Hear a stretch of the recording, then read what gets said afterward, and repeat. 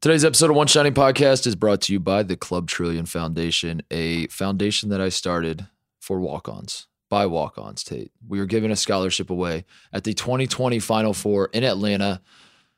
Please go to clubtrillionfoundation.org. See how you can help us. We need money. We need help from the walk-ons. We need everything. We need everything. If you exist and you have a brain and you have any sort of resource whatsoever in your life, there's probably a way for you to help us. We would love for you to help us out. We want to give a scholarship away to walk-ons. That's a great idea. Go check that out for me. It would really mean the world to me if you did that. We are also brought to you by a party we are having Sunday night. Sneaky Old Pete's. If you're listening to this podcast, it is Sunday. Tonight in Minneapolis. We have not lost our voices yet. I know that I am on the verge of losing my voice, but that is a good thing. I'm like this close to losing it. I can feel my voice being lost. But yeah, You've never seen two guys drink more teas with honey and lemon and whatever you have to have it, whatever organic ingredient to keep us alive. Oh my That's God. Where we're at.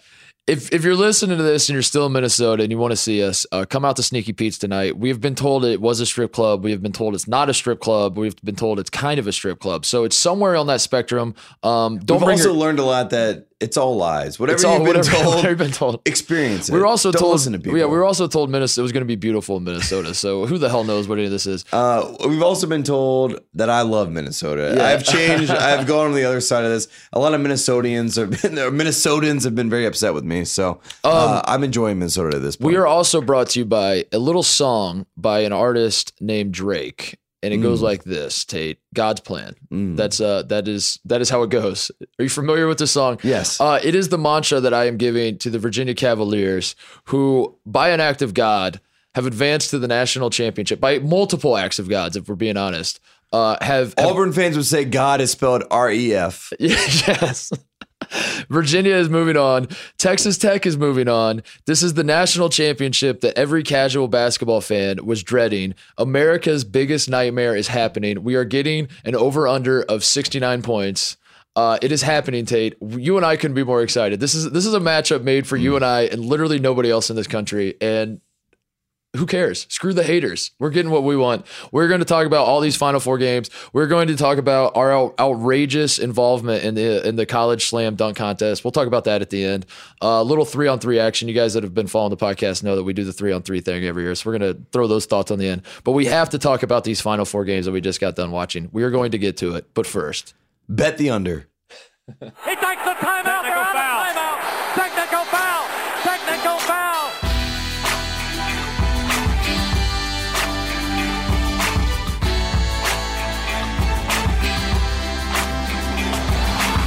All right, as we said, we are in Minneapolis. We are coming to you from my hotel room somewhere in the great state of Minnesota. I have no idea where. Very professional setting for us. Yes.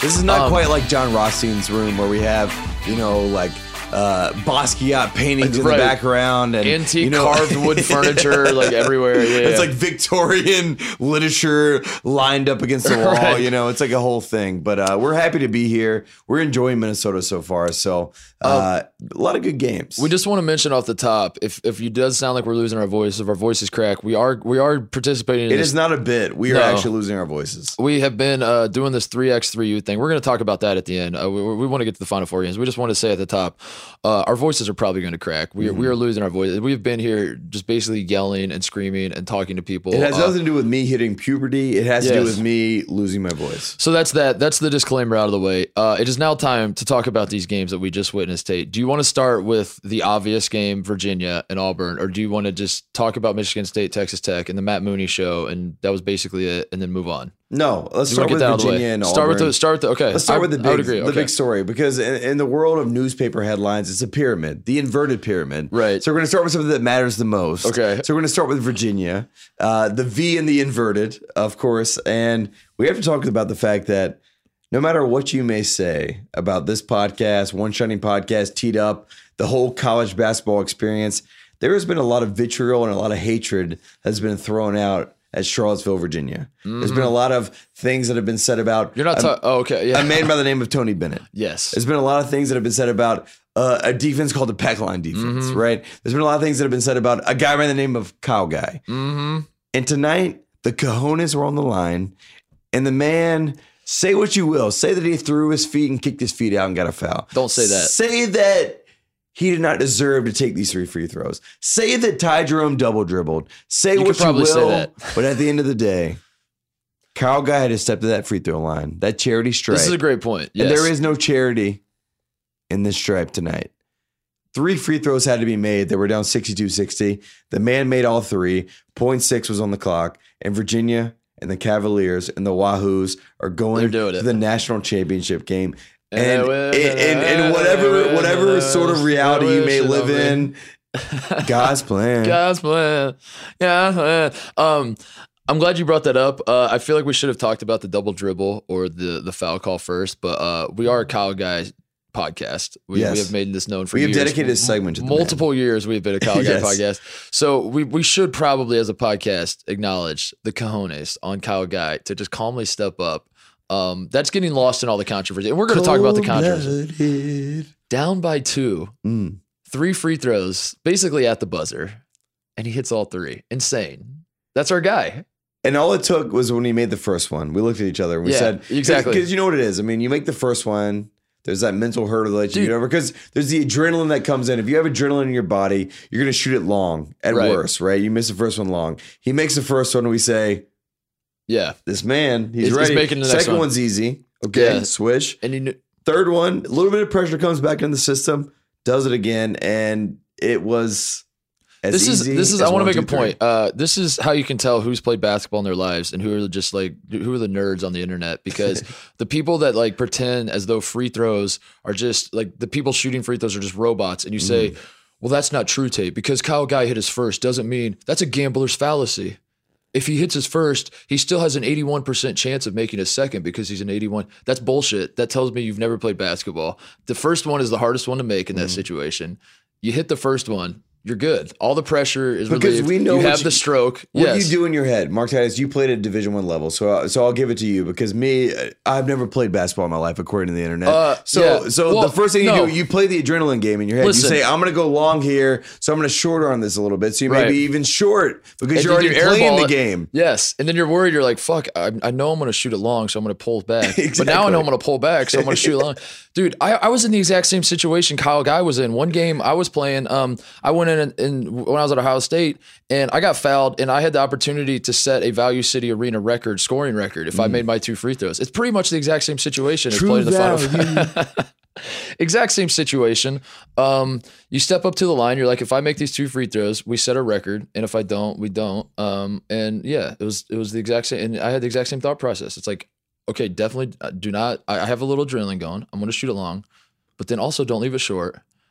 You know what? I'm just going to try to make it. That's the only thing you can do. So we're getting the crux of this game. So this is the end of the game. This is a 63-62 type of situation. Let's walk it back a little bit. Let's go to the first half of this game. So we got Auburn, Virginia. We got Burn Orange and Navy versus Orange and Navy. Right. So the crowd, no one knows what the crowd is. People are looking around. They're not really sure who's pulling for who.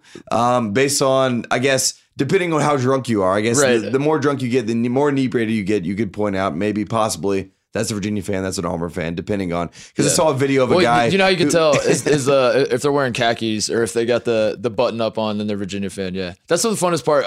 That's the South. Doing this 3-on-3 thing. People walk up to us to like they're in the Mall of America and they'll come up and want to say hello. And as they're approaching, you can always spot the Virginia fans, even if they're not wearing Virginia anything. And then they walk up and then I shake their hand and I'm like, you guys from here? And I know what they're going to say. And they're like, no. And then I'm like, let me guess, Virginia fan. And they're like, yes. How did you know? And I was because your outfit costs $600. It's a give the card and they give you like a quick $20 bill. Yeah. They're like, how did that happen? Like, how did I get $20 richer? This whole game, from the offset, from the jump, from the tip, whatever you want to say, it was basically we were trying to figure out. They were both trying to fill each other out. And I will say this: Bruce Pearl did a great job coaching this game in the first half. They had a lot of sets, and one of the examples that I said to you, Samir Dowdy goes on this whole thing, and he has a nice little back screen set and a nice little back cut. And he has a little pass. He doesn't make it, but he looks over to the bench. Bruce Pearl. He does a little. One of our favorite things we always do is my bad, tap the chest. And I said to you, that's a bad sign for Virginia. Even though it was a good half for Virginia, technically, it was a bad sign because Auburn would improve in the second half. They were going to make a run. Bruce Pearl, who is a very, very good basketball coach, despite what you may have heard on this podcast about us. We never questioned his basketball coaching abilities. We never questioned his basketball IQ. No. Never questioned anything about Bruce Pearl as a coach. That play that he did, the way that he was setting things up against his pack line defense, what do they say in the game? Textbook. He had it all set up. And so you see something like that and you say, they've only made 3 threes in the first half. That was what was crazy to me, is they took the lead at halftime. It was a very slow game. It was Virginia's tempo. Auburn was not making threes, and they were still leading. Mm-hmm. How, Sway? Ty Jerome, though, was keeping the ship afloat. Mm-hmm. Ty Jerome was incredible in this game. I had multiple people text me asking me about Ty Jerome because they just haven't followed college basketball season. Like, this is the first time they're tuning in. Multiple friends of mine, which I guess I should get new friends if you don't know who Ty Jerome is at this point. But they were trying to fill it out. They're like, this guy feels like an NBA player, but he doesn't look like an NBA player. Like, give me what you know about Ty Jerome. And I was trying to hit everyone back. And then at a certain point, I just started copying and pasting the same thing I'm sending to everybody else. He was incredible for Virginia all night. He was that was the reason the Virginia lost their lead. I mean, we should talk about the end. We've kind of made it this far without addressing the elephant in the room, which is the double dribble. I think you and I both agree. What? Before we get to the double dribble, I have to say the 4th foul for Ty Jerome. So we're gonna get up 10 in this game. Ty Jerome takes, I think it was a baseline drive at one point. He goes down, takes a baseline drive, gets no call. Virginia's up, I think, 9 or 10 or 11 at this point in this game. It was 10, I think. I think it was 10. So he goes down and he goes to the baseline, goes up, gets no call. So he looks at the official. He's upset. You know how it is in basketball. You go down and get hit hard. Sir, I disagree. And of course, you're playing the game at that point. And it was like, well, maybe the officials are trying to keep Auburn in the game. Yeah. That's what it is. It's just in a fan's perspective from that. Ty Jerome's perspective is like, well, I'm not going to get this call. So he goes up, doesn't get the call. He's arguing or giving the look. He goes and gets a dumb foul right after that. The classic, I didn't get this. It's like when you go back to preschool or elementary school, whatever it may be. And it's not the first person that hits you, it's the reaction to that. Right. That's who gets called. So Ty Jerome gets the foul, gets the 4th foul. Tony pulls him out. He has a nice little chat like, Ty, lock it up. We're in the national semifinal. Mm-hmm. You know what it is. Ty goes on the bench, and then here we go. Here comes the run. Auburn's making the run. We get to the point where we're in a 9-0 run. And 11-0 run. 14-0 run. Exactly. So the wheels are falling off, and we're getting here, and then Virginia's struggling to find basically struggling to find any sort of offense at this point. And here comes Auburn. Bryce Brown's hitting a 3. Kyle Guy's right there in his face. Right. Doesn't get a hand up. It goes up, goes in.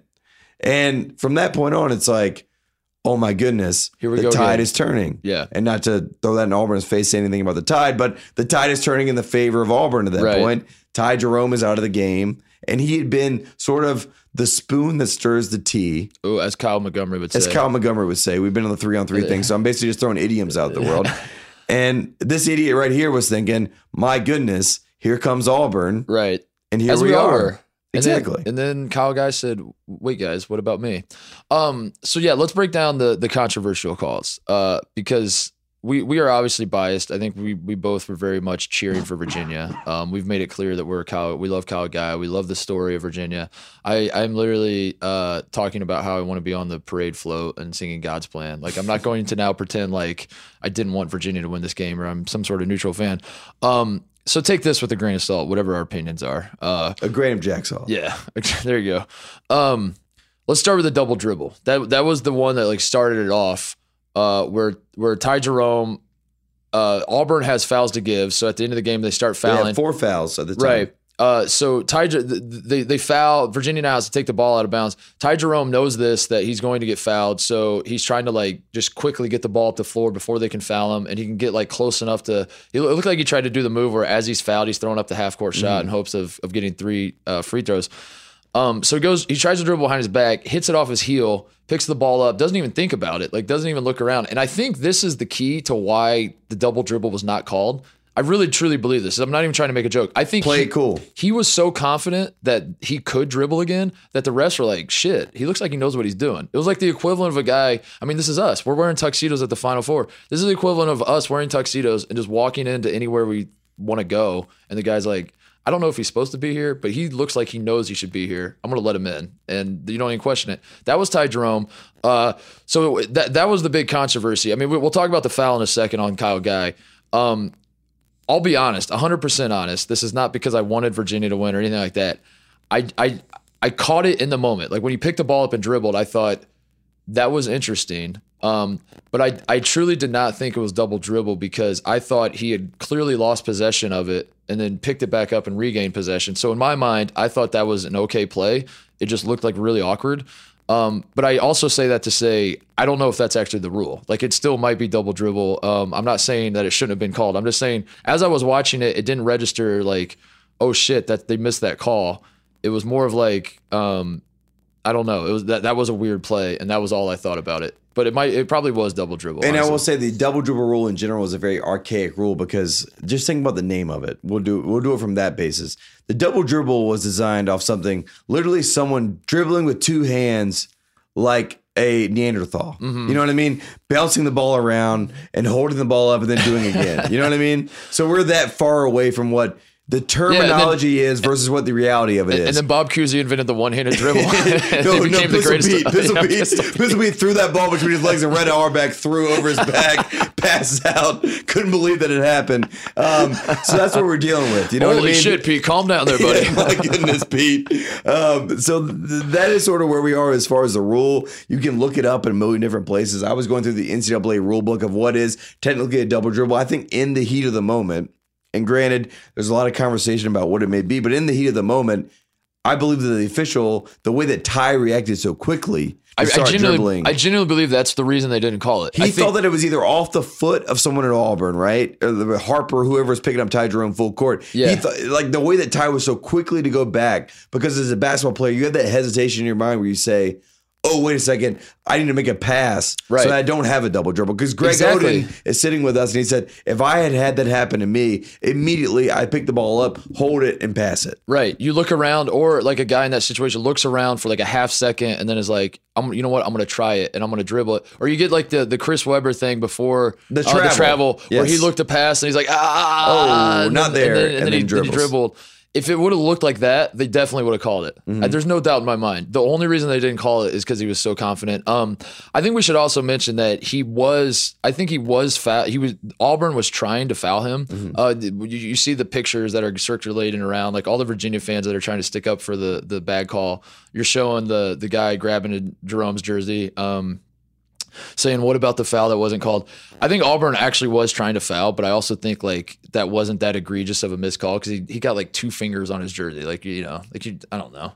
They could have made the call because Auburn wanted the call to be made. They were trying to foul him pretty obviously, but I don't think that. And obviously Ty Jerome, by going and pulling the ball behind his back, is trying to avoid the foul. Exactly. So therefore we're on both sides of this where yes, Auburn was trying to foul him, but also Ty Jerome was trying to avoid the foul by doing what he was doing with the basketball. Here's an idea. Can we bring the intentional foul back? Like what happened to that? Mm-hmm. I kind of do hate all these end of game situations where guys like just the whole mind game of, because this happens a lot in other games where guys have 4 fouls and refs think that the other team is trying to foul to stop the clock, but they are kind of trying to foul, but they're not ready to fully go all in yet. And then a guy with 4 fouls will get called for a ticky-tack thing because the refs think they're doing you a favor, but now you just fouled out the best player. Like these sorts of situations pop up, and the only way to fix this stuff, I'm not saying fix the double dribble thing. I'm saying like these questionable, like, are you trying to foul? You not, whatever.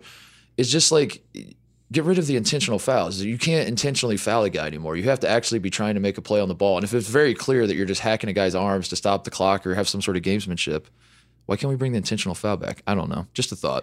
And just a humble suggestion. How do we get to the point in this game where Virginia, who is down in this game, who is fouling Auburn at a certain point, they have 4 fouls. Auburn has 4 fouls. We have basically no fouls in this game. We're not even getting under 12 timeouts, under 8 timeouts, under 4 timeouts. Everybody hates the foul game. There's no one alive that's like, ooh, yes, there's 2 minutes left. Here comes all the fouling. Is the whole argument. But I will admit that it was definitely like, if someone shows me the rule book and says this was double dribble 100%, then like I'm fine with admitting, because it probably was double dribble. I'm just saying, as I was watching it live, technically, as I was watching it live, I thought. He lost possession. He picked it up and he just started a new possession. But again, I'm more than happy to admit that is bullshit and that's not actually the rule. So, and it's one thing to say like Ty Jerome, yes, of course that could be a double dribble in that moment. This guy had been carrying Virginia the entire night. Right. You know what I mean? Like there had been so many big moments where we were talking about the Virginia offense. Ty Jerome can set things up for everybody else. But he also, as the shot clock ticks down in this game, not afraid to take a runner, hit a runner for this team. And he had been making everything happen in general for Virginia for this entire game, going through the entire first half, getting into the second half. So I do think this is a very small, finite moment to pick out in a game that was so widespread of so many different moments that made it an impact. But I do think the fact that Auburn was trying to foul kind of does make it come out in the wash, because if Ty Jerome doesn't dribble off his foot and he kind of completes the behind the back thing, then Auburn fans are mad that the foul wasn't called, because they're like, we clearly fouled him and you didn't call the foul. But then he does dribble off. So it's this whole thing of the, it's a tie goes the runner situation. Yeah. So to me, it's like, it all kind of comes out in the wash, but that isolated clip, he probably did double dribble. It should have been called. I'm not going to defend that. But if we want to get to the foul, the foul on Kyle Guy. But first, the Kyle Guy 3 that he hit before that. Yes. Let's talk about this. Because that is a great play where Virginia has a set play for Kyle Guy to take that 3 in the corner. And Kyle Guy, one of the things we said to each other, we were walking to a bar right here in Minneapolis. As we were breaking down the first half, just, back and forth talking about, we've been watching so many basketball games, obviously the 3-on-3 games, but we've been watching so many games, talking about them as we've been going throughout the day. And we were talking to each other about what is going on with Kyle Guy. He is rushing, he is pressing a little bit. And we were hoping that Tony would say something to him at halftime. And Kyle, take a deep breath. Just because you catch the ball and you have a shimmer of like a little sign to shoot the ball does not mean you have to shoot it. And in that situation, he gets a little bit of light and he takes a pretty contested shot in the corner for 3. Well, he kind of had to. There was like no time left. It was like 6.7 seconds. They're down 4. They scored 5 points in 6 seconds pretty much. Yeah.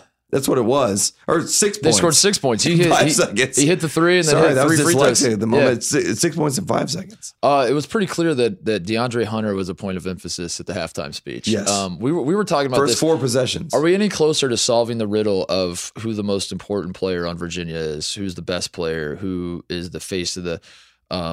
Because I kind of like it. I kind of had the epiphany tonight that Ty Jerome and DeAndre Hunter have to play well for Virginia. Kyle Guy doesn't necessarily have to. Well, Kyle Guy plays better defense than he gets credit for. I'll start there. He kind of has a reputation as just a guy who shoots threes, and that's all he can do. He's better than that. He can also like make plays at the rim and finish layups and stuff like. He's not just like a knockdown. Virginia did a great job of blocks, and they had 5 blocks to 0 early in the second half, and a big block at the end of the half. But I don't think Virginia needs Kyle Guy to hit 6 threes every game to be a good team. I think they do need Ty Jerome to play well. He doesn't have to score a ton. Just he has to be in total control of the offense, doing his point guard thing. And I think they need an engaged DeAndre Hunter. And in the first half, Ty Jerome was playing well. Kyle Guy was not shooting particularly well. DeAndre Hunter was we were getting bad passive DeAndre Hunter. So halftime, it was pretty clear Tony Bennett was like, let's get the ball to DeAndre Hunter. What if our best player started shooting more? And then to your point, like Kyle Guy was curling off these screens, and instead of shooting, he was open, but what was more open? Dishing it off to the DeAndre Hunter who just set the screen for you, rolling to the basket and letting him get involved here. So that was pretty cool to see that DeAndre Hunter got going. I don't know, man. The foul though in the corner, to me, that was 100% a foul, right? On Kyle Guy at the end. Like, I don't understand how this was even kind of a controversy. Like again, I think what happened for neutral fans is you just feel cheated as to how no one ever envisions like free throws winning a game. Like that's not how you picture huge shots. So I don't think people were necessarily wanted Virginia win. I'm sure there were a lot of people that wanted Virginia win because they hate their style of play. They want to see the 1 seed lose. They're cheering for Auburn. They're 5 seed, whatever. But I think a lot of it is just like when you have these moments, you want the shot to go in or the shot to not to go in, and that's the final decisive thing. There's an obvious dichotomy. The ball goes in, Virginia wins. The ball does not go in, Auburn wins. This one, the ball did not go in. But then Virginia gets the 3 free throws, and it's like, wait, what? This is confusing. I don't like this situation. It just felt weird. It felt like a cheap way to end the game. But every replay I saw, I mean, the guy, he got hip checked in the air. I don't even think it's even kind of a controversy. That's 1,000,000 times out of 1,000,000 a foul. And that's not even Virginia bias. That's just like, I don't understand how this is even sort of a controversy. And unfortunately for Samir Dowdy, I mean, he jumped before Kyle Guy even took off to take the shot. because of he had the innate response to the situation to go up to contest the shot. Right. And that is something that if you play basketball however many times in your life, you have this, okay, some guy's taking a shot in the corner, I'm going to go up and contest, not knowing time and situation. Right. So naturally he goes up and jumps. And as soon, I mean, in the slow-mo replay, you can see it. He goes up, he jumps, he's in the air. He pulls his hand back. Right. His hands were back. Both hands were back But because in his mind he's thinking. Then it clicks in. It's that one moment where he says to himself, "Time, place, situation." Hello, darkness, my old friend. Exactly. As he's floating in the air, and he pulls himself back, but he's already there. Yeah. He's already in the air, and he hits Kyle Guy as soon as he goes up. And Kyle Guy has been pump faking all night to get guys to go up, and instead we're in a situation where time is not of the essence at all, and he's going straight up, and Samir Doughty hits him, and it's honestly, of all things to happen, as far as Virginia, as far as Auburn, as far as the Bruce Pearl, the Tony Bennett, and all the karma of all the world, for that to be something that plays out. God's plan, baby. It was very, very, very enlightening, to say the least. And for Kyle Guy to not only draw the foul, and it's one thing to draw the foul. We've seen plenty of guys draw fouls. But to go and step up to the free throw line, and I will say this in the words of Rasheed Wallace, ball don't lie. It is true. Ball don't lie. So I'm not saying Kyle Guy doesn't kick out his legs every so often, but I didn't even think that was happening on that play. He didn't kick his legs out, and I didn't think. Again, I'm trying my best to be. You can call me the Virginia Homer, whatever. That's fair. But I felt bad for Doughty because he had such a good game, and I was pointing out in the first half that the guy is thanking the game, and it wasn't. He's tapping his chest and saying "my bad" to the coach when they don't run our set play the right way. But I think in Doughty's defense, like the reason I feel so bad for him is I don't think this was a mental mistake to foul Kyle Guy. Like it was a natural reaction. It was like a natural reaction. It was almost a good play by 1/2 of 1 inch. It was almost a good play. He knew like to pull his hands back. Like he's like, I don't want to foul him.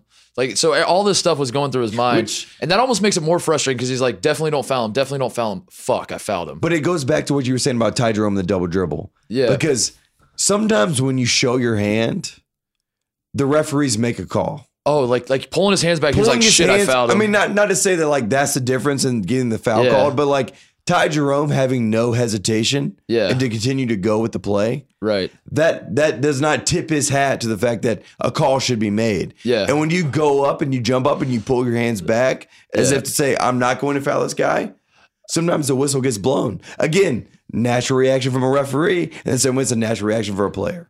That's a good point. Yeah. I think the other thing too with Doughty, by pulling his hands back, I think as a viewer you're frustrated as well because when you see, I mean, in all the basketball we've watched in our lives, when you see a foul called on a jump shooter, 95% of the time it's because the guy hit the shooter on the elbow with his hand, or he just let and the idea that there was a foul on a jump shooter where their hips touched is just kind of an awkward thing that is not something you see all the time. But again, I just can't. I mean, I can't see it any other way. I've tried thinking about it differently, and I mean, that's a foul. You have to call that. I think if you don't call it, Virginia fans are really, really shitty. But I don't know. I kind of get that part too. That like, I don't know. I mean, it's one of those plays where no matter what happens, whatever fan base doesn't get the call their way, they're going to be shitty about it. But I don't see it. I don't see a world in which that's not a foul. I don't know. The way that I look at it, it's not one of those things where they were down 3 points and Kyle Guy hit a 3 and then got the foul called. And he made the free throw to win the game. Right. And he gets the extra free throw. And that's the bonus to it. He was down 2 points. He took a 3-pointer. He was hit in the air while taking said 3-pointer. And then he had to go to the free throw line and make the free throws.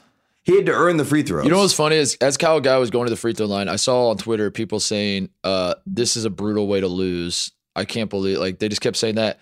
And I didn't know who they were talking about, which team. And that's interesting to me because that's 2 games in a row now that Virginia has had where you just reach a point in the game where you're like, fuck, dude, whoever loses this, I feel so bad for their fans. It doesn't even matter at this point because with the Purdue Virginia game, it was like, Carson Edwards definitely deserves just that man alone, what he's doing. He deserves Hands to be in the being Final most Four. outstanding player of the region. But at the same time, Virginia definitely deserves to win this game because I thought Virginia outplayed Purdue that whole game. It was just Carson Edwards was superhuman.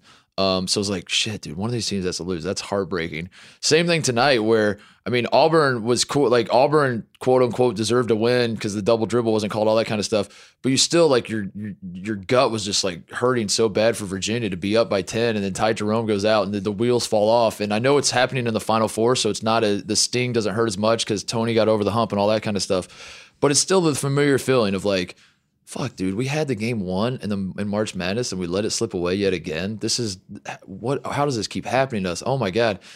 And then Virginia, Kyle Guy gets fouled. Obviously, the way Auburn lost is like absolutely devastating. I do feel bad. Auburn was a fun team. I know we've met a lot of Auburn fans here in Minneapolis, and all of them are like, dude, why do you hate Bruce Pearl so much? And why do you hate our team so much? And I'm like, listen, whatever my thoughts on Bruce Pearl's side, like, they were a fun team. They were a deserving team. They were a ton of fun to watch. Like they were kind of like a perfect Cinderella to me in the sense that they were sort of lucky to win their first round game, but lucky in like a fun, good way. And let's be honest, they had a situation where they had a foul at the end of that game. Good point, dude. Yes. I forgot about that. Fouled a 3-point shooter. Exactly. And they missed the free throws. New Mexico State did. Yes. And then even had another. They had a 3 in the same corner. Exactly. The exact same corner that Kyle Guy got fouled in. New Mexico State had a 3 and airballed it at the buzzer. But no, like Auburn was a fun. They were good. They were the kind of Cinderella I like in the sense that they were still like a really, really good team. This wasn't like a fluke that they were doing this. It was cool to watch. They had the story with Okeke, and we hate the fact that if you have Chuma in this game, who knows what the difference is? Obviously, we can't say for sure that Chuma. I mean, obviously, there you could argue like analytics and you could play it all out in simulations, but we live in the real world. Or whatever simulation this may be, because at this point, I'm surprised at the fact that Texas Tech. Virginia, we do have Texas Tech, Virginia. I mean, that is some sort of. The real world. I don't know what that is. I don't know if we created this or concocted this, but something's going on. But obviously, losing Chuma in that game, and I was watching that game from the other side as a fan, and I hated seeing that for this Auburn team because when we talked about Bruce Pearl, and I know a lot of people like the Auburn fans that you said have come up to us and talked about, you don't like our team. No. We love your team. We like your team a lot. Jared Harper is a one-man fast break.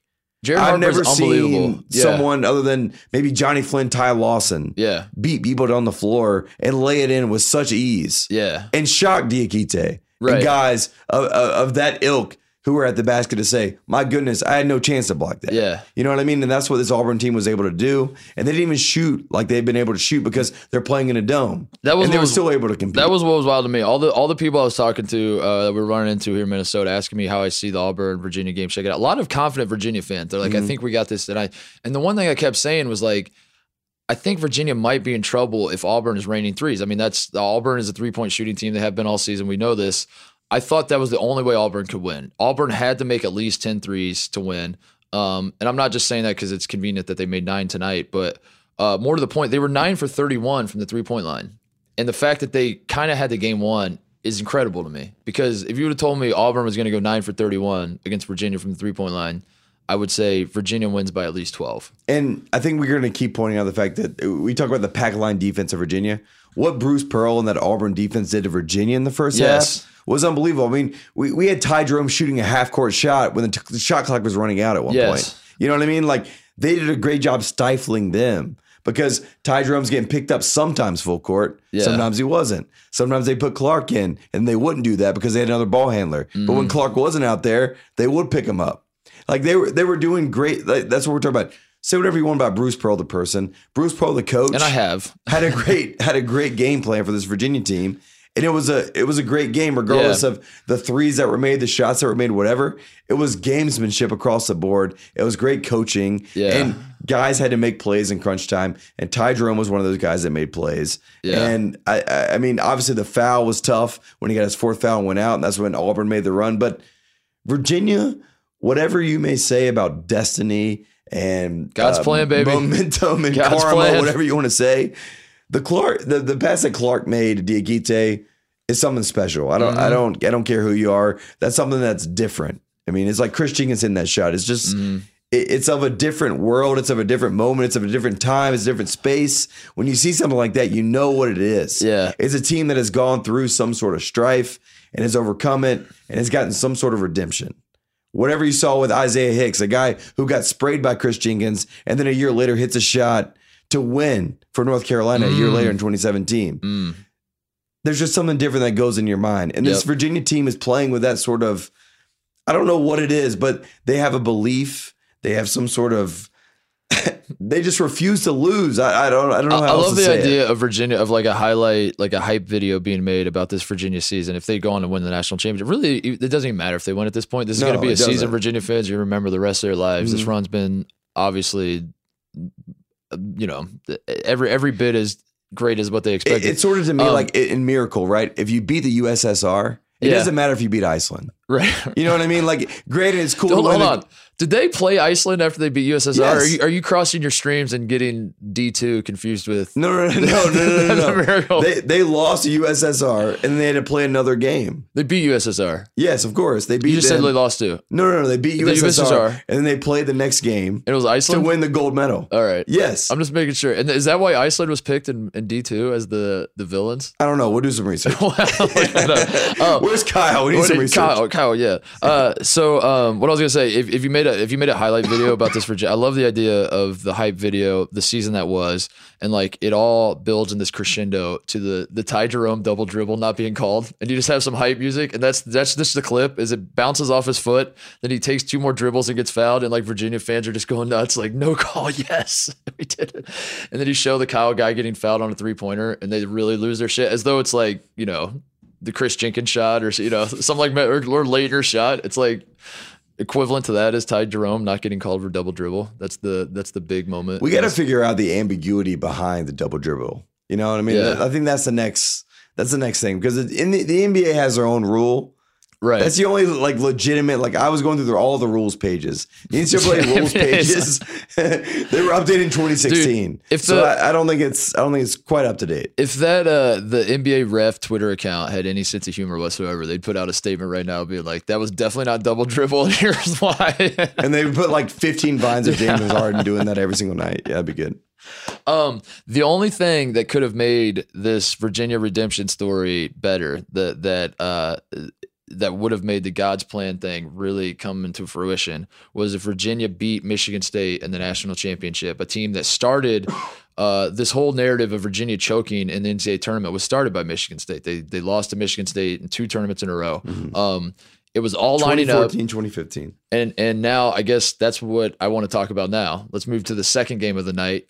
Congratulations to Virginia. Congratulations to Kyle Guy, Ty Jerome, all of those guys. You are not getting the final chapter that I kind of wanted for the whole redemption arc to put a bow on, because you will not be playing Michigan State in the national championship game. Mr. March, as it turns out, Tate, is not Mr. April. That's a valuable lesson that everyone needs to remind themselves.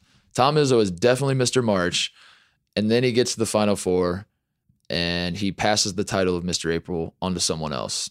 Tom Izzo, 2-6 in the Final Four in the regional semifinal, or in the Final Four, the semifinals of it all. Also, here's my favorite quote. We saw the press conference together. Out beat up tonight. Out beat up. Good time. Good time. Big time. Good. Whatever I'm trying to say. Whatever Duffy that will be, but that's one of my favorite quotes of the year. Out beat up tonight by Texas Tech. Most guys, out toughed has become the popular phrase, but Tom Izzo took that to the next level. Out beat up is great.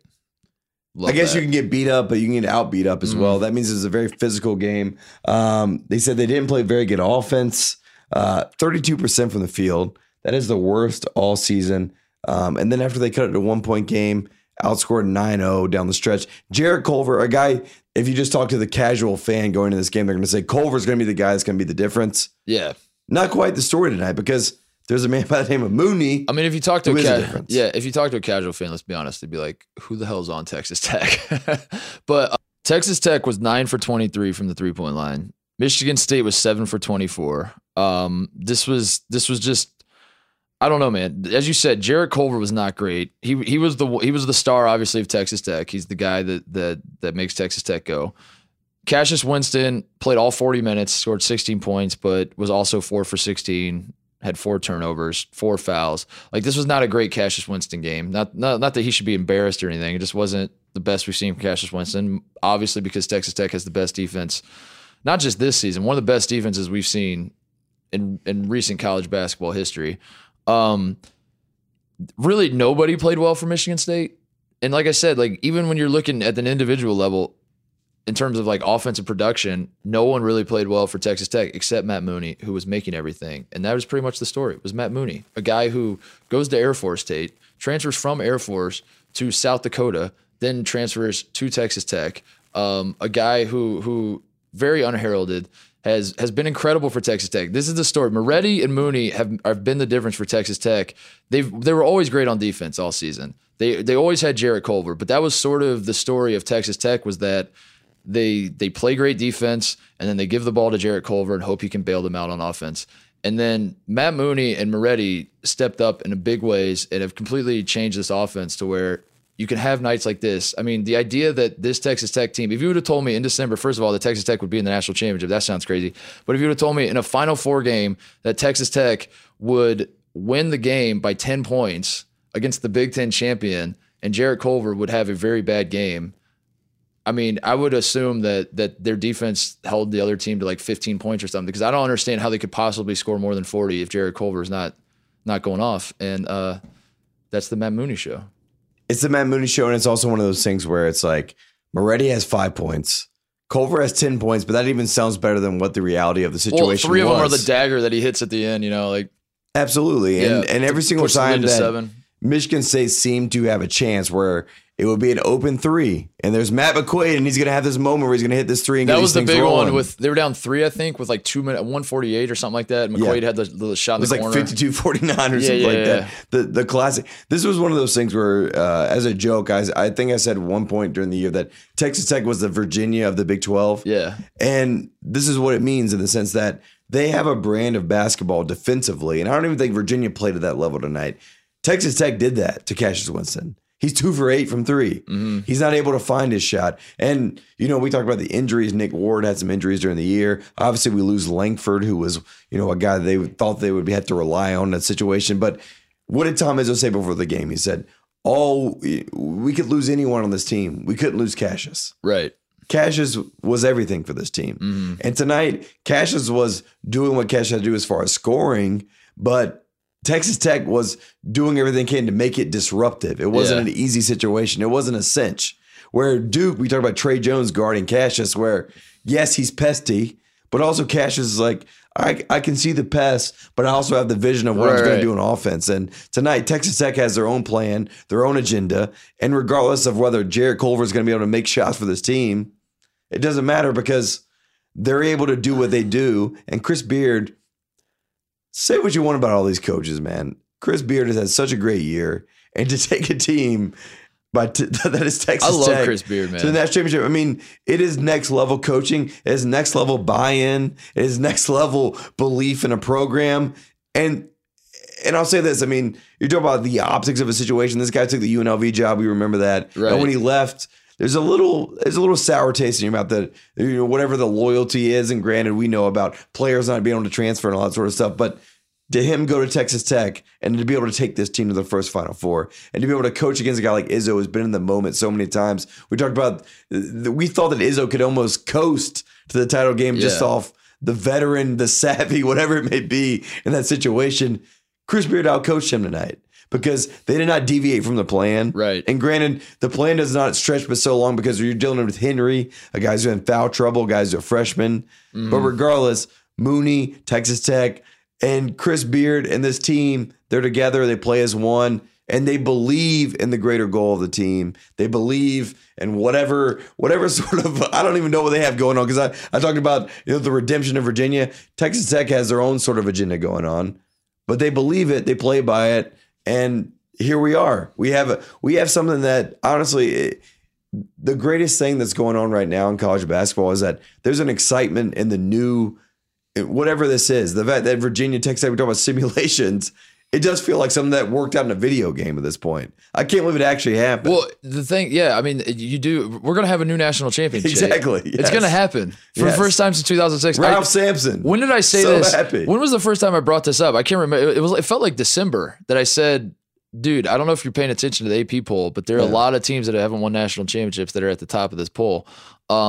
I would really, really love I think to it see started a new when national Gonzaga won in Maui when they beat yeah, Duke. and then they become the number one team, Mhm. and then like Tennessee's up there, Virginia's up there, Mhm. and I was like, man, how cool would it be to see a new national champion?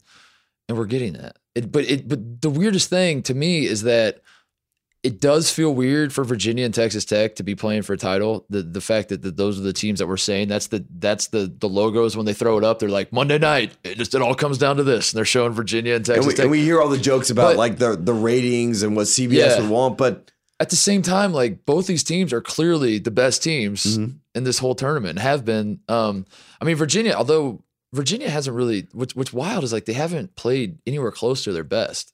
I was going to say Virginia has been, to me, Virginia was the best team throughout the season, right? Yeah. Gonzaga and Virginia, Right. the best teams throughout the season.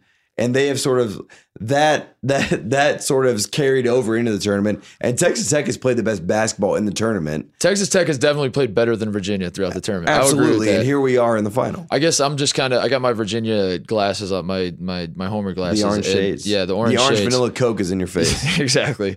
And I guess like for me, it was like Virginia did outplay Purdue in my opinion, and Purdue, Carson Edwards was just insane. I felt like they at halftime, they went into the halftime against Auburn, made the adjustments, started to get DeAndre Hunter involved, just kind of stepped on Auburn's throat to start the second half. They led, like they basically took over the lead as soon as the second half started, didn't give it up until right at the end when Auburn went on that 14-0 run to take the lead back. And it was like, holy shit, are they really going to blow this? So I do think like just because they're caught in these close games and they're lucky to pull out these wins, I do think Virginia's playing decently well. It's not like they're lucking their way into winning, because it's more of like they outplay a team, they almost fuck it up, and then they save it at the end, and that's kind of how they're advancing. But yeah, you're absolutely right. Texas Tech has been the best team in this tournament, and I guess that's the point I want to make is like it seems crazy, but then it doesn't, because it's like both these teams are the best and they deserve to be here. And it doesn't sound that crazy to me. I mean, when you look at Texas Tech's roster, when you look at how they're playing, you look at how good that defense is, it's like, of course they're playing in a title game. Just because their jersey doesn't say Kansas or Duke like we're used to seeing doesn't mean it shouldn't be North that Carolina crazy. or Villanova, yeah. Yeah. It's one of those things. Right. Sorry, I had to bring that up. I mean, I feel like Villanova fans would be mad if I didn't bring that up. I think the cool thing about this is that, every single, and every single AAU team that you ever played on in your life, every single, rec league basketball team, church league basketball team, YMCA basketball team, whatever you played on, you'd always see the team that defense wins championships. Right. And you would always look at that team and you say, well, obviously they suck. Yeah, right. You know what I mean? That was like the takeaway as a kid. You're like, well, they obviously can't do anything on offense. Right. So that's their way to say, this is how we're going to win. This is the case. You know what I Yeah. mean? Chris Beard built a team on defense. And obviously he has Jared Culver and he has a guy you can depend on in isolation situations to score. And the same way that we have the pack line defense and Tony Bennett. And of course we have DeAndre Hunter and Ty Jerome in isolation situations to score. But it is a defensive-minded game, and that's why you look at it over-under, that's 119. Right. And you look at the fact that a Tony is probably going to be handed out in this championship game. We're going to get a lot of Tonys in this championship game. By the way, the defense wins championships AAU team is also the Duncan Warm-Ups AAU team, which Of was course. which is a telltale sign that AAU team sucks. If your guys are throwing down windmills and all that kind of stuff. I remember when I figured that out, like when I was in like 7th grade and we're playing teams that are dunking warm-ups, I was shitting my pants. And then by 9th grade, I was like, oh, these dudes suck. That's what that means. If you're dunking warm-ups, Well, it means you obviously suck. It kind of reminds me of the dunk contest, It's like they'll find the one guy from Prairie View A&M, Yeah. who has like a 45-inch vertical. He was like, can't even dribble. You know what I mean? Yeah. He's just on the bench. You're like, Well, when do you see this guy dunk? You bring up a good point. Should we talk about the dunk contest? Or do we have other thoughts on Texas Tech, Virginia? Should we just give our final thoughts on Final thoughts. Wrap it all up. Wrap up the games we saw tonight, what we're going to see Monday. Let's just put a bow on this, and then we can talk about what we really want to talk about, which is ourselves. Number one for me, Virginia. I don't know what's going on there, but there's some sort of higher power behind these guys. God's plan, baby. I'm telling you what's going on. So God's plan, Virginia. Number God two, himself, Drake, is making this happen. He said it's going to happen. Number two, Auburn, an unbelievable run. Again, I don't want to discredit the fact that Auburn beat a Kansas team, a North Carolina team, and obviously Chuma goes down in that game. And then to beat Kentucky. Can I just say, I saw people trying to discredit the blue blood, because that became like sort of a talking point that Auburn beat Kansas, Carolina, and Kentucky. And I saw people try to discredit, some people try to discredit that Kansas Alabama wasn't. fans. Yeah, Kansas wasn't the Kansas that we know and love this year. They kind of sucked. Kentucky game was kind of close. Kentucky, it went to overtime. Maybe Kentucky deserved we can all pull whatever. caveats. But dude, they beat the shit out of Kansas. Mhm. They beat the shit out of North Carolina. Absolutely. And Kentucky was a team that they lost to already, and they took care of business against them. Say what you want, like that was an impressive stretch. I don't care. And whatever happened in the first round against New Mexico State, like that was a hell of a run from Auburn. They deserved to be there. It did not feel like a fluke at any point in time. That's why I said coming into this thing, like I was honest. I've been honest about how I feel about Bruce Pearl. I'm not just saying this to say nice things. Like I could have just gone scorched earth on the whole program. That's why I said going into the Final Four, I genuinely did believe that Auburn could win the national championship, and I wouldn't have been surprised. They were very much legit and belonged here, and they kind of proved it tonight. Absolutely. And the most unfortunate part of the Auburn season in general is that Truman went down in that Carolina game. But the fact that they were able to weather that storm, Right. win that game, go play Kentucky, a team that knows them so well, and still beat them and get to the Final Four for the first time in program history, that's something to say. Number 3 for me, Texas Tech, Chris Beard, everything they're able to do, great. They can roll on. They played great defense. They made it happen. And number 4, Tom Izzo, Michigan State, they overachieved all season, right? This is a team that, yes, they had Tillman. Yes, they had Goins. Yes, they had the inside guys. He thought they could beat him up on the inside. But they were also, it was a revolving door of guys we rely on throughout the year. So Tom Izzo makes Mr. March happen again. Feels like 2015. So those are my 4 thoughts. And now we get to the title game. And I think Texas Tech, Virginia's a 1.5 point favorite. Probably going to go up probably 2.5 at this point. I believe in the Virginia Destiny story, but I also know that Texas Tech is the better team. Exactly. Right now. Texas Tech has played better the entire tournament. So I think that makes for a beautiful day on Monday night, and we're going to be in the building. I'm glad that you brought up the Izzo thing because I think it's easy to pile on Izzo. You brought up his record and these national 2-6, semifinals. but that's an unfair. But that is the past. Like for me, the fact that we should not be ripping this version of Izzo, this version of Michigan State. We should not be ripping them for losing. First of all, they lost to the best team in the tournament, as we've said. Like look what Texas Tech has done to every team they faced already. But more to the point, like. As you said, Michigan State overachieved all season. The fact that they were even here is kind of maybe incredible is too strong of a word, but we've made the same point ad nauseum on this podcast that they just don't have the horses in terms of NBA talent and all that. So the star power. Cassius is very, very, very good, but he's not. No one's falling over themselves to take him in the top 10 of the NBA draft. So you're talking about Appling and Lucas, some of these guys we've seen. In the past Tom Izzo, as I said on the whatever pod like a week ago, Tom Izzo has his whole MO is physicality and toughness and defense and all that kind of stuff. And he took a team with his best player, who's a point guard, who historically does not play the greatest defense. Historically is not like you wouldn't necessarily a hard nosed guy. Has more of a finesse style of play. Took him to the Final Four, won the Big Ten, won the Big Ten tournament, beat Michigan 3 times. This was a hell of a season for Michigan State. They should not be in any way, shape, or form sad about how it all turned out. We should say it. Tom Izzo, Mr. March. You're still Mr. March, Tom. We'll work on Mr. April maybe next season.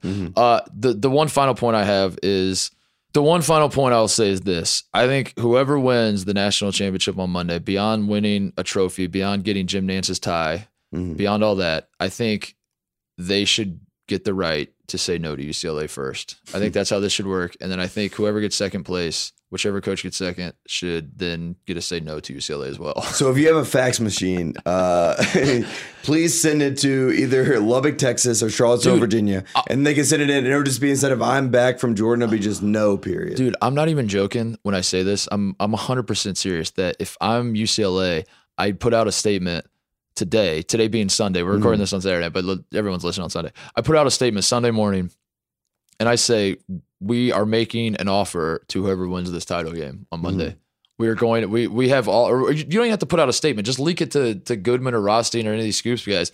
Just say like, we have all of our intent. We are laser focused on whoever wins this national championship, and everyone's going to laugh at you, but guess what? Everyone's already laughing at you. This UCLA coaching search, the wheels have fallen off. In a word, a joke. Yeah. I mean, unfortunately, we can kind of talk about it, but I feel like it's only going to get worse from here.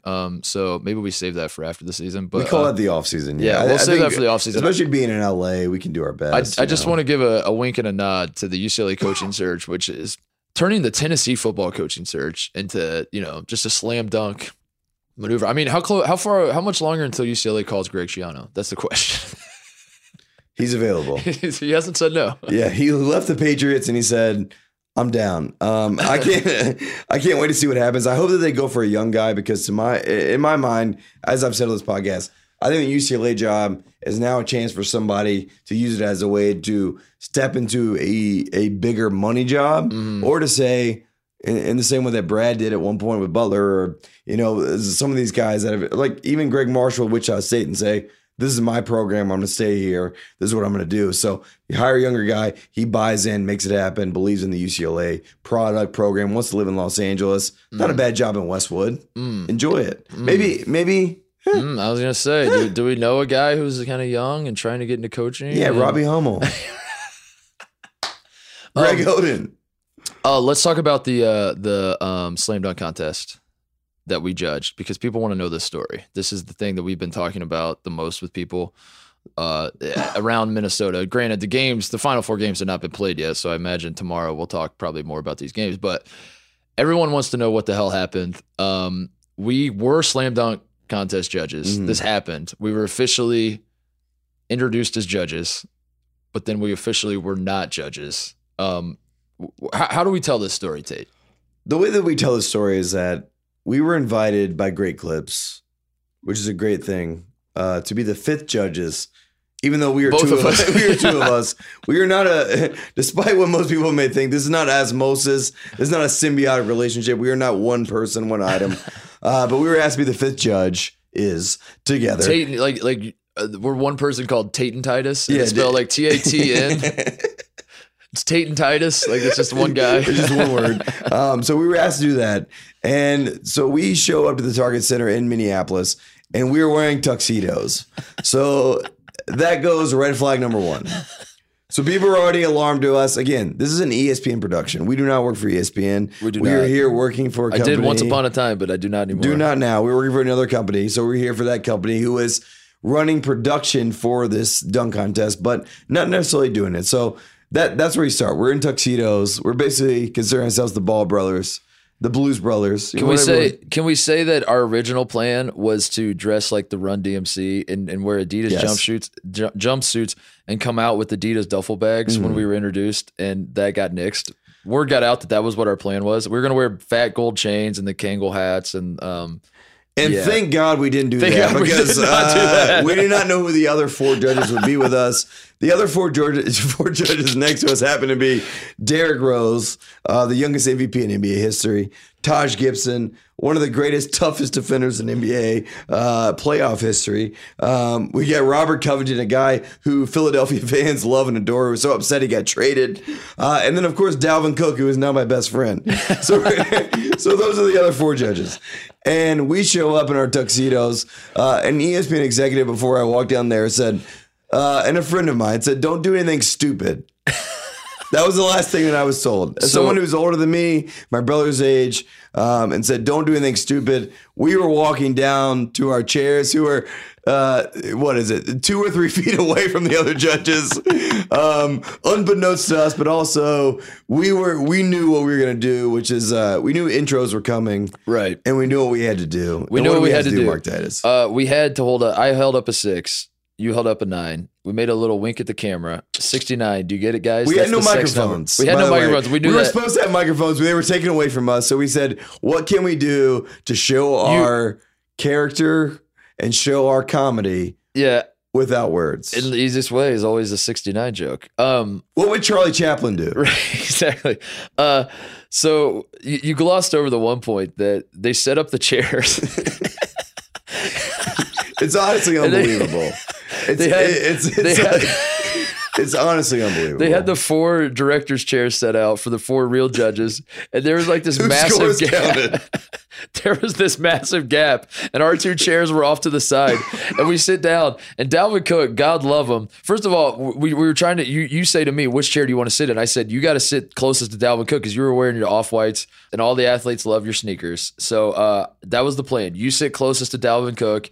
You'll make friends with him. I'll just kind of lean over every so often. So you sit down, and right after I say that to you, you sit down closest to him, and the very first thing he says is, bro, and just points at your off-white. He probably didn't say bro because he's not me. He said bro. Bruh. There you go. That's the difference. There's a difference. And he points at your sneakers.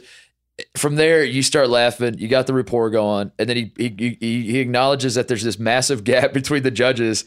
He kind of nudges us over, The ball gets rolling. We become Dalvin Cook's best friend. They introduce us. We think at that point we're in because we move our chairs over. We're like, yes, we're going to be real Somehow judges. someone in the truck was like, this is weird. Because I looked at Dalvin Cook and I said, this is as big as the A-gap. He is now like, this man knows football. I respect this young man. What is going on here? Then a random producer comes and says, just scoot over. Even though you scrubs. And then they do the introductions. They're panning through the camera. The hilarious, by the way, that they're going through all these guys who are Minnesota professional. The place is packed, by the way. We're in the Target Center. The place is absolutely packed. Roaring. They're like, Derrick Rose. The Bulls music.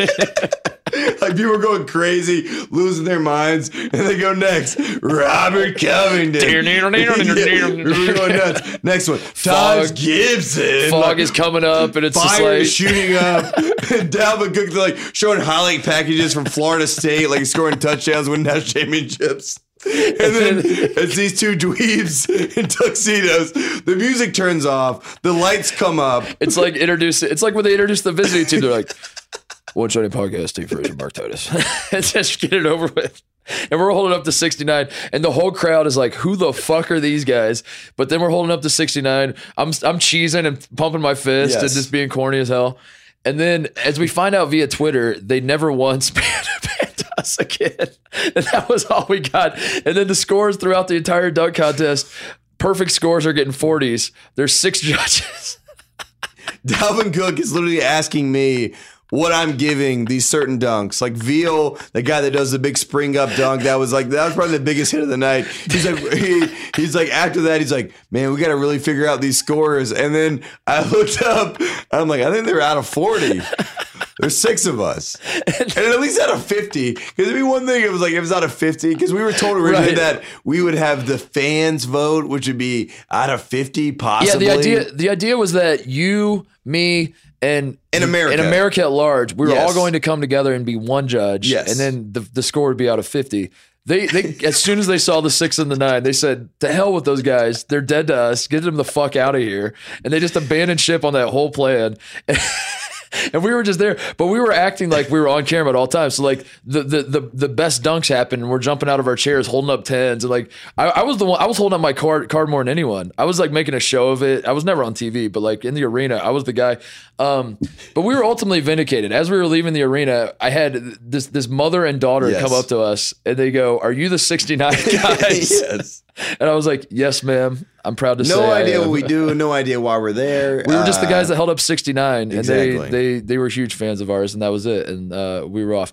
It was on it. I don't use this word lightly. It was one of the most surreal experiences of my life to be sitting there on a slam dunk, like because the angle, like we had the angle when you're watching all these dunk contest highlights. And you see the camera angle. I was living it. I was right there watching all these dunks winding up, and then the judges. It was just like I have these moments every so often in my life where I just pause and I say, how the fuck did I get here? Like, what is my life that Derrick Rose is sitting right over there, and we're both holding, and I'm in a tuxedo and I'm holding up numbers, but they're not really panning. Like the camera would pan through the judges, and that was the funniest part too. Is like, the cameraman standing 3 feet away from us, and we're watching him going through the judges. Like he would do this every so often with these scores, and he's going through the judges, and every time we get to Dalvin Cook, he'd pull up real fast when one would pan to us. How about the guy that was getting the scores? So I asked Dalvin. So the other 4 judges, the honorable 4 judges, are not throwing up their scores. Right? They're not doing the classic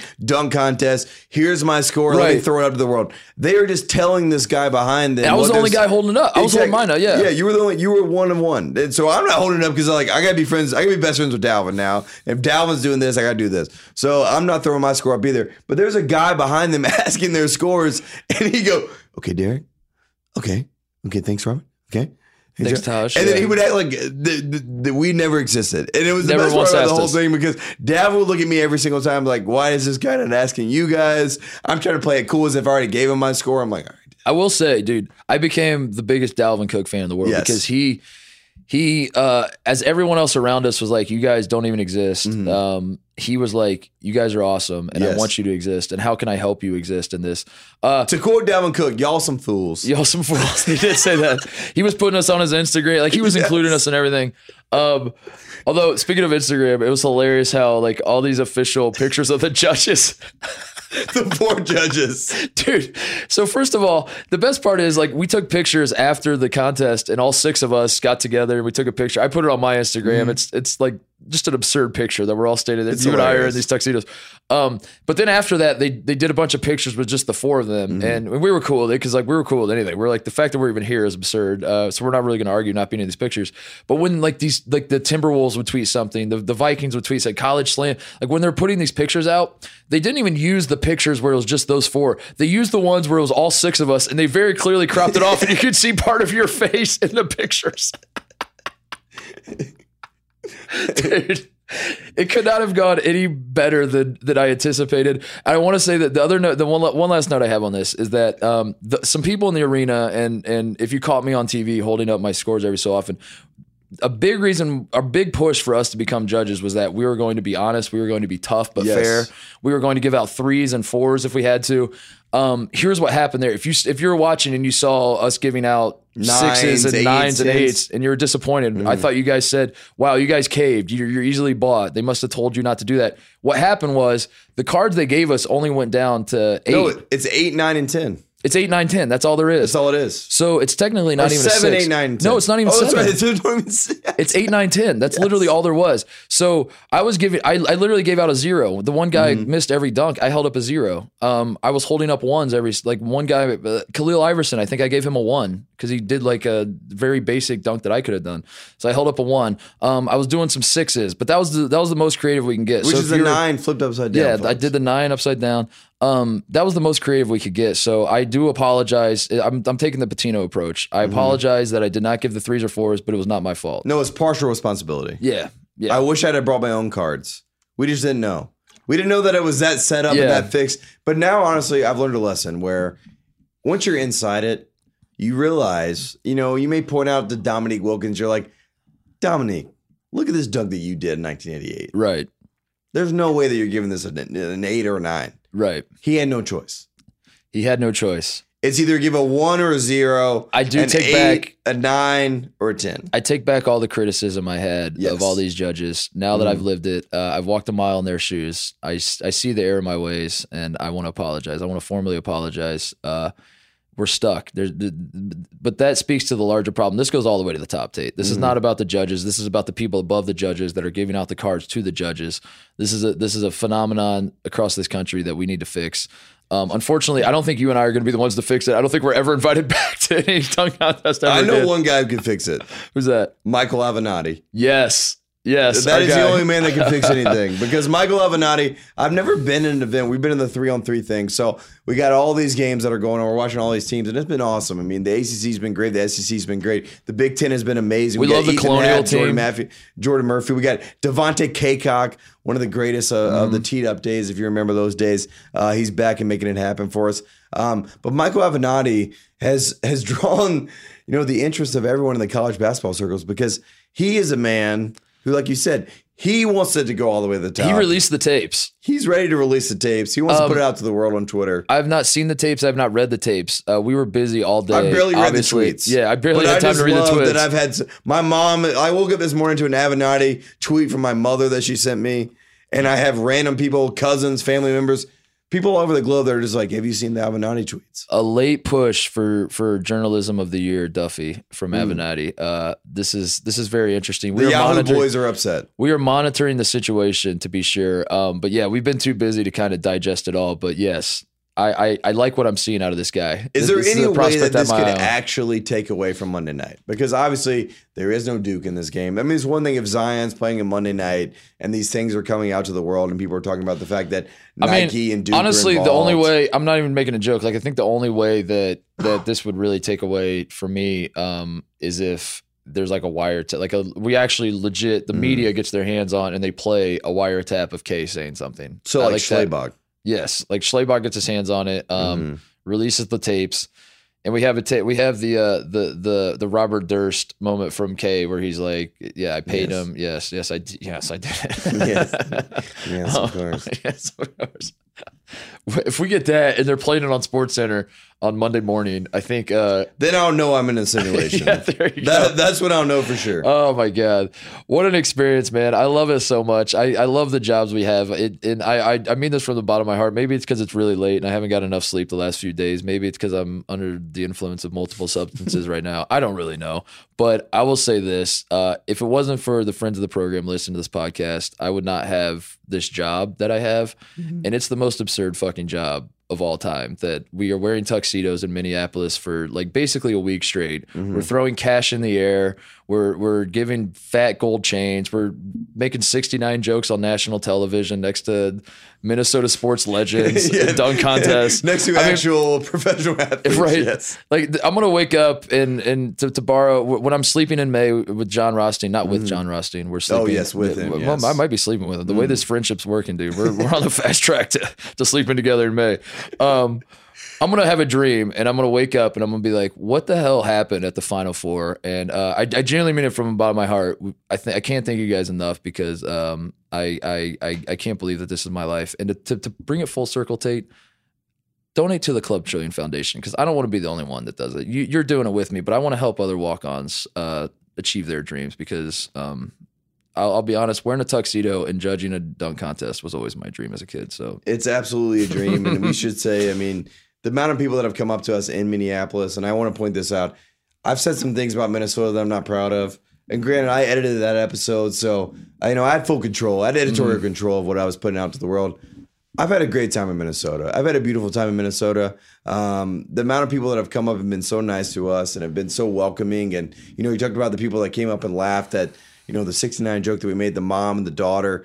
Those are the moments. We forgot about the black dude, the old black dude that comes up to us. He's losing his mind, and he's like, y'all wild, man. Y'all real wild. He goes, who are you guys? I don't know who you are. He goes, who are you guys? He took a picture with us. No idea. He goes, who are you guys? And I said, we play for the Twins. He goes, nah.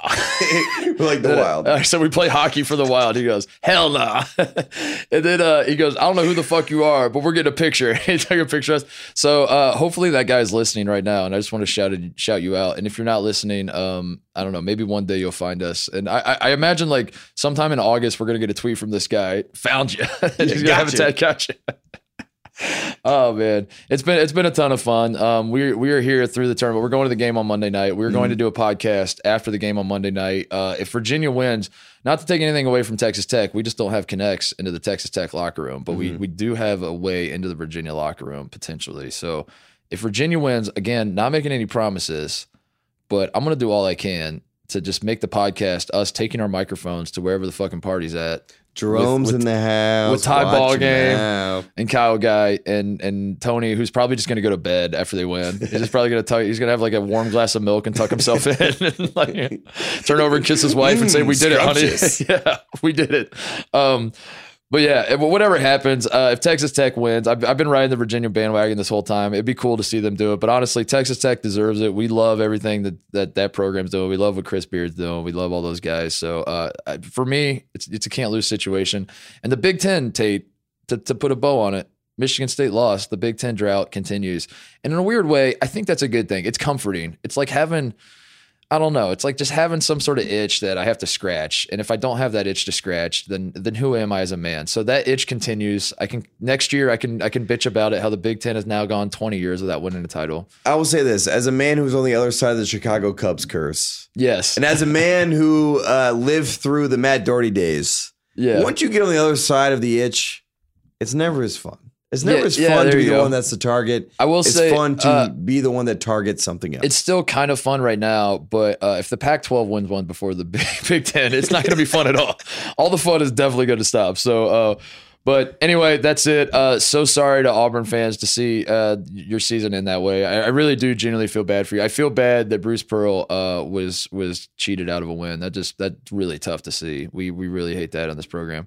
No, in all seriousness, man, I want to reiterate, just because Auburn season's over, Love the players, love the program, love And the how team, great of a love run everything. it was Just in general. I mean, not the biggest fan of your head coach, but that's all right. Your run was awesome. We enjoyed it every step of the way. And same to Michigan State. We loved watching. I loved how wrong I was about this Michigan State team throughout the year, and just kind of watching them change my mind in real time was kind of cool to witness. Where I was like, I went from Cassius Winston cannot be your best player and you do anything of value to, like, by the end of the season, I was like, Cassius Winston might be the best player in the country. And that was a fun ride to go on. But the ride is not over, Tate. We still have Monday night. We will be back Monday night. Anything else before we go? No, we will be back Monday night, and we should also say 3-on-3 Sunday, ESPN. And if you thought we were too much on Thursday night in the dunk contest, wait till you see us on ESPN in tuxedos. We got a bunch of good teams: Pac-12, SEC, ACC, Big Ten. I mean, Colonial. I mean, there's so many different players. There's so many scouts there. There's so many coaches there. If Tim Miles, we buried the lead. Tim Miles has become also our best friend.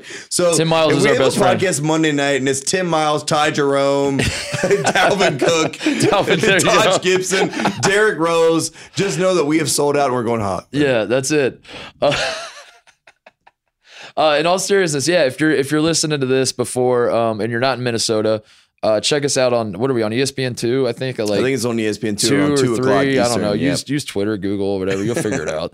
We'll be on TV in tuxedos making asses out of ourselves again. If you are in Minnesota, come by. Come to the Mall of America. It's free to get in. We'd love to meet you. We'd love to see you. It's actually good basketball. We've talked to a lot of people, man. It's a ton of fun. This event is blowing up. We're very excited to have gotten in on the ground floor. So come check that out. And if you can't make that, by all means, come to Sneaky Pete's, 9 p.m. on Sunday night. We will find out together the degree. It's somewhere on the spectrum of strip club. We're not really sure where, and we will all find out together 9 p.m. Sunday night. It's definitely a club.